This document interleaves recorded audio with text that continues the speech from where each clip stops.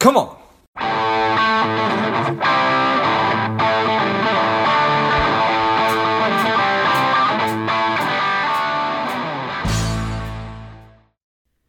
Dashing through the snow on a one-horse open sleigh, over the fields we go, laughing all the way, ha ha ha.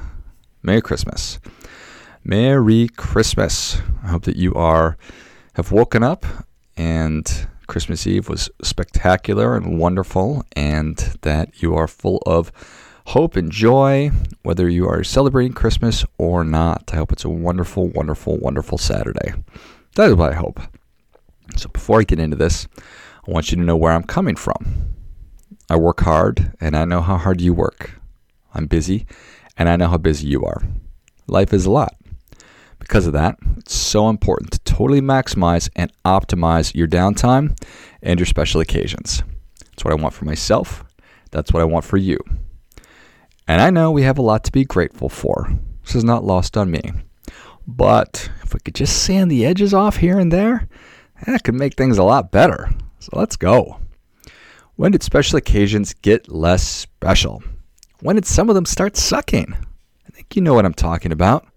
Maybe Christmas used to be awesome, but now it's a drag. Maybe it's birthdays for you or New Year's. Odds are there's some special occasion that used to be your favorite, but just isn't anymore. And that sucks. I say no more. Let's figure out how to make special occasions special once again. And this isn't Christmas specific, but we'll use it as our example, because it's Christmas. There are so many really important things to pay attention to for you and for me. I've got 2 boys. They're ages 5 and 2. How many more Christmases will my oldest son believe in Santa? I better work to maximize that. My parents are in their 70s. How many more Christmases do I have with them? I'm 43. How many more Christmases do I have just in general? You get the point. And there are similar scenarios for you and your life as well. So I want you to pay attention. Here's the exercise I want you to go through. Step number 1. What did this experience, what did this holiday, what did this special occasion used to mean to you? Step 2. What doesn't it mean anymore? Step 3. What would you like it to mean once again? Step 4. What changes would have to happen? Step 5, what would happen if you made those changes? And then finally, what will you do? So, for your favorite special occasions, what did it used to mean to you? What was it like? Tell me about it. I imagine you'd tell me things like, oh, it was magical and it was amazing. You'd use words like fun and blissful. At least I hope that that's the case.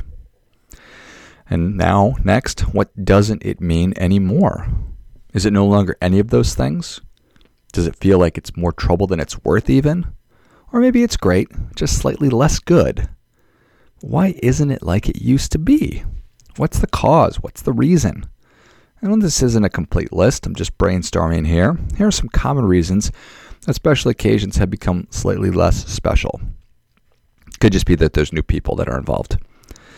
Could be relatives, get on your nerves. Crazy in-laws, uncles, who knows? Could be that holidays have gotten too expensive and you just can't get the cost of things out of your mind to enjoy the experience anymore. Could be you have to travel and you don't like it at all. It's just a pain. You hate airports. Who knows?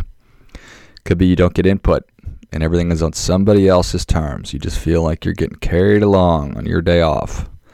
Could be the food sucks. Could be you sit around and you feel like you do nothing all day.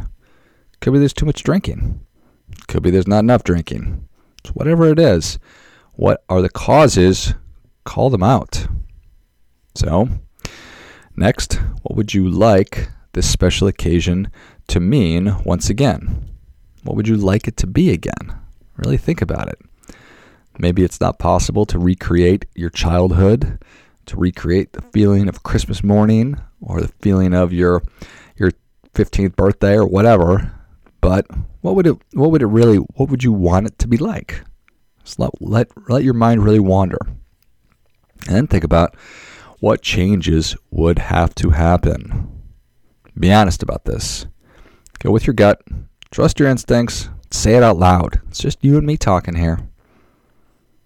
And then next, what would happen if you made these changes? What would happen? Now, spending Christmas in prison isn't going to make this day any more special, so let's not get crazy.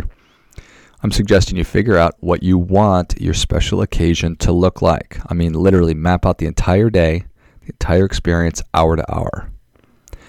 Think about who you want to be with, what you'll be doing, what you'll be eating. Think about everything. Think, this is what I want.